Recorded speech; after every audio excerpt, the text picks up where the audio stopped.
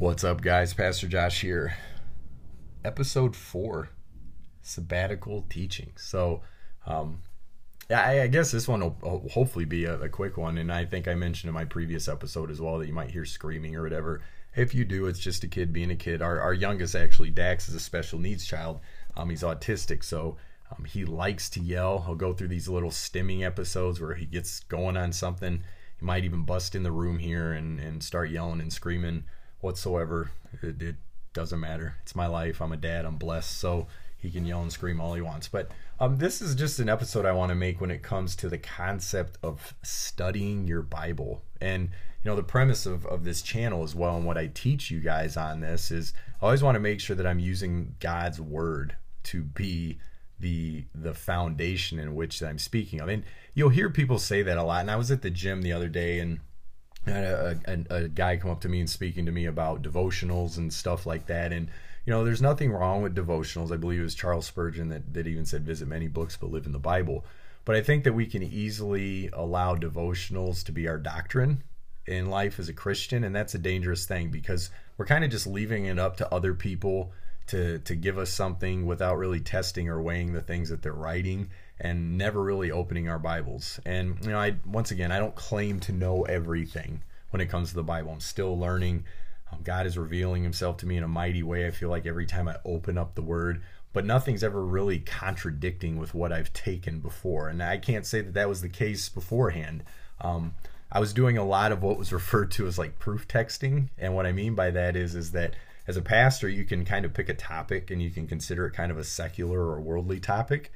But then you take this topic and then you literally go through the 66 books of the Bible, the 39 of the Old, 27 of the New, and you literally just start to cherry pick texts out that you feel like support your view without really even taking into mind the context of the text that you're using. And this is referred to as eisegesis. You're reading meaning into the text rather than exegesis, which means that the context of the text is coming out to you. There's objective truth in the text that we're reading.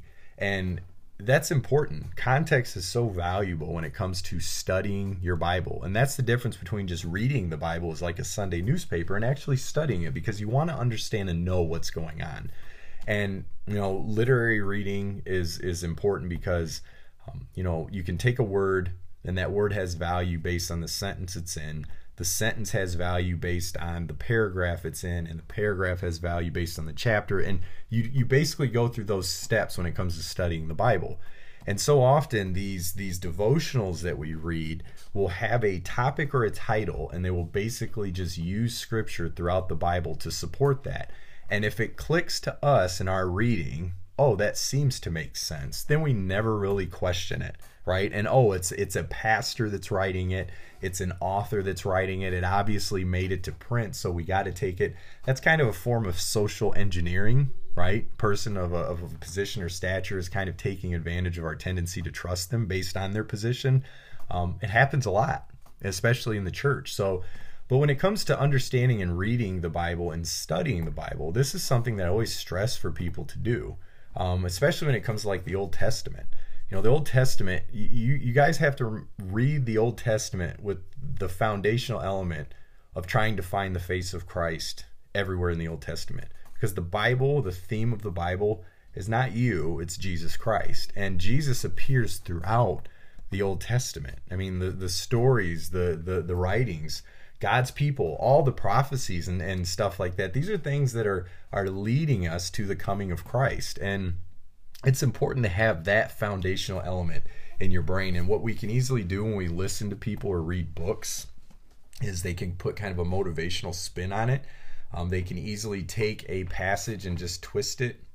Once again, the eisegete, putting meaning into the text that isn't really there. And it's very dangerous, and it's done so often. So when you hear what I'm preaching and teaching about and speaking to you guys, and once again, I'm not saying this to necessarily bash people. I did this as a pastor and as a preacher naively, okay? I thought that if I had the topic and I could find scripture to back it up, I didn't even really care about what the scripture said. I felt like it was true because that's just what it said.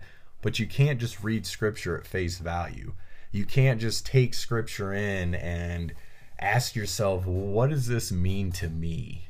There is a meaning to the scripture, and it's up to you as the reader to find what that meaning is, okay? Not to decide what it is to you based on what you think, but to see what the objective meaning of the passage is.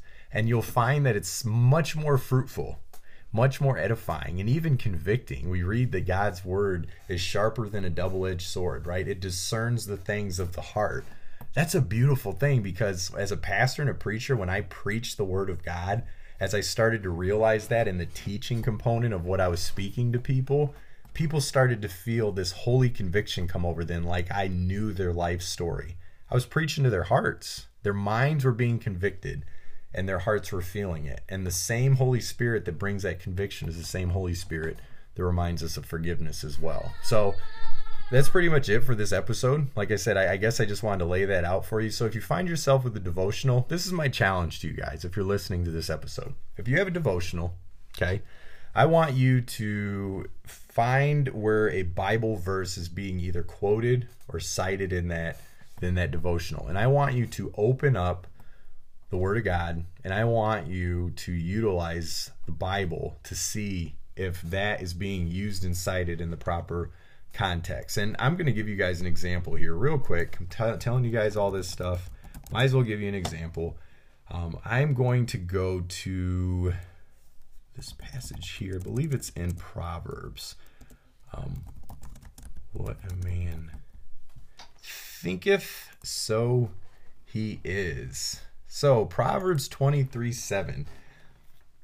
This is a passage that is used so often, especially by the name it and claim it groups, prosperity gospel, or even, you know what, not even those groups, just people maybe in general that just want to think positive. And I can't fault them for that, okay? They believe in this power of positive thought. I'm going to tell you, as a Christian, I don't believe in the power of positive thought. I believe in the power of negative thought. How's that? I don't believe that I could think something so much that it just happens or becomes that way. Because what you're indirectly doing is when you tell people that, if they're not able to do it, they feel like that there's something wrong with them. And that's a form of spiritual abuse. But Proverbs 23:7, many of you have heard this, okay? So I'm going to read it to you. And this is out of the King James Version. Okay, and the reason why I'm reading King James Version is this is the only version in which you can read this passage to make it sound like what you want it to sound like, the part that's being abused. For as he thinketh in his heart, so is he. Okay? A lot of people don't continue on that reading the part that says, eat and drink saith he to thee, but his heart is not with thee. A lot of people don't finish the passage. Okay? They just stop and say, for as he thinketh in his heart, so is he. People will use that to say if you think a certain way, you can become that way as well. So it's all about the mind, right? You got to change. And yes, in Romans 12, we got to renew our thinking and stuff, right? We can't be conformed to the ways of the world, but transform. Okay, there's a power when it comes to the mind of certain things and our thinking of stuff. But we can't tell people that if they think something, they become that way. Okay. That is not biblical. That is like New Age teaching. But I'm going to give you guys proper context of this, okay? I'm going to go to, we'll stay in King James Version, but I'm going to read you the whole proverb of 23. Then I'm going to give you a different version to give you guys an idea of what's being said. So Proverbs 23. When thou sittest to eat with a ruler, consider diligently what is before thee, and put a knife to thy throat, if thou be a man given to appetite. Be not desirous of his dainties, for they are deceitful meat. Labor not to be rich, cease from thine own wisdom. Wilt thou set thine eyes upon that which is not? For riches certainly make themselves wings.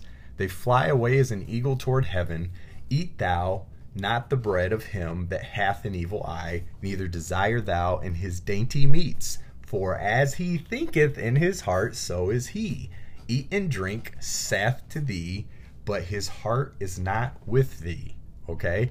So to make this a little simpler for you guys, I'm going to go to English Standard Version. Okay? Like this version, we're gonna read that. Okay? Same proverb, English Standard Version, giving you guys a little bit clear idea of what's going on here. When you sit down to eat with a ruler, observe carefully what is before you, and put a knife to your throat if you are given to appetite. Do not desire his delicacies, for they are deceptive food. Do not toil to acquire wealth. Be discerning enough to desist. When your eyes light on it, it is gone. For suddenly it sprouts wings, flying like an eagle toward heaven. Do not eat the bread of a man who is stingy. Do not desire his delicacies, for he is like one who is inwardly calculating. Eat and drink, he says to you, but his heart is not with you. So this is basically just saying, this is talking about maybe even coveting stuff that other people want. Maybe we're basing our opinion on people, on what they have, maybe what they're doing for us, but their heart can be in a completely different place. Okay, that is the context of this proverb. Okay, we have to, so hopefully that kind of gave you a little bit of an exposition about what's going on with this proverb. So I'm going to leave you with that because Dax is in here and he's ready for me to be done. But hopefully this once again just lays out a foundation of what I mean by this in studying your Bible as opposed to reading it, and testing and weighing the things that you're hearing and also the things that you're reading as well. So you find a Bible verse in a devotional, you hear a pastor use a Bible passage to support the topic he's preaching on. Look at it in context, in complete context. Okay? Thanks, guys. God bless.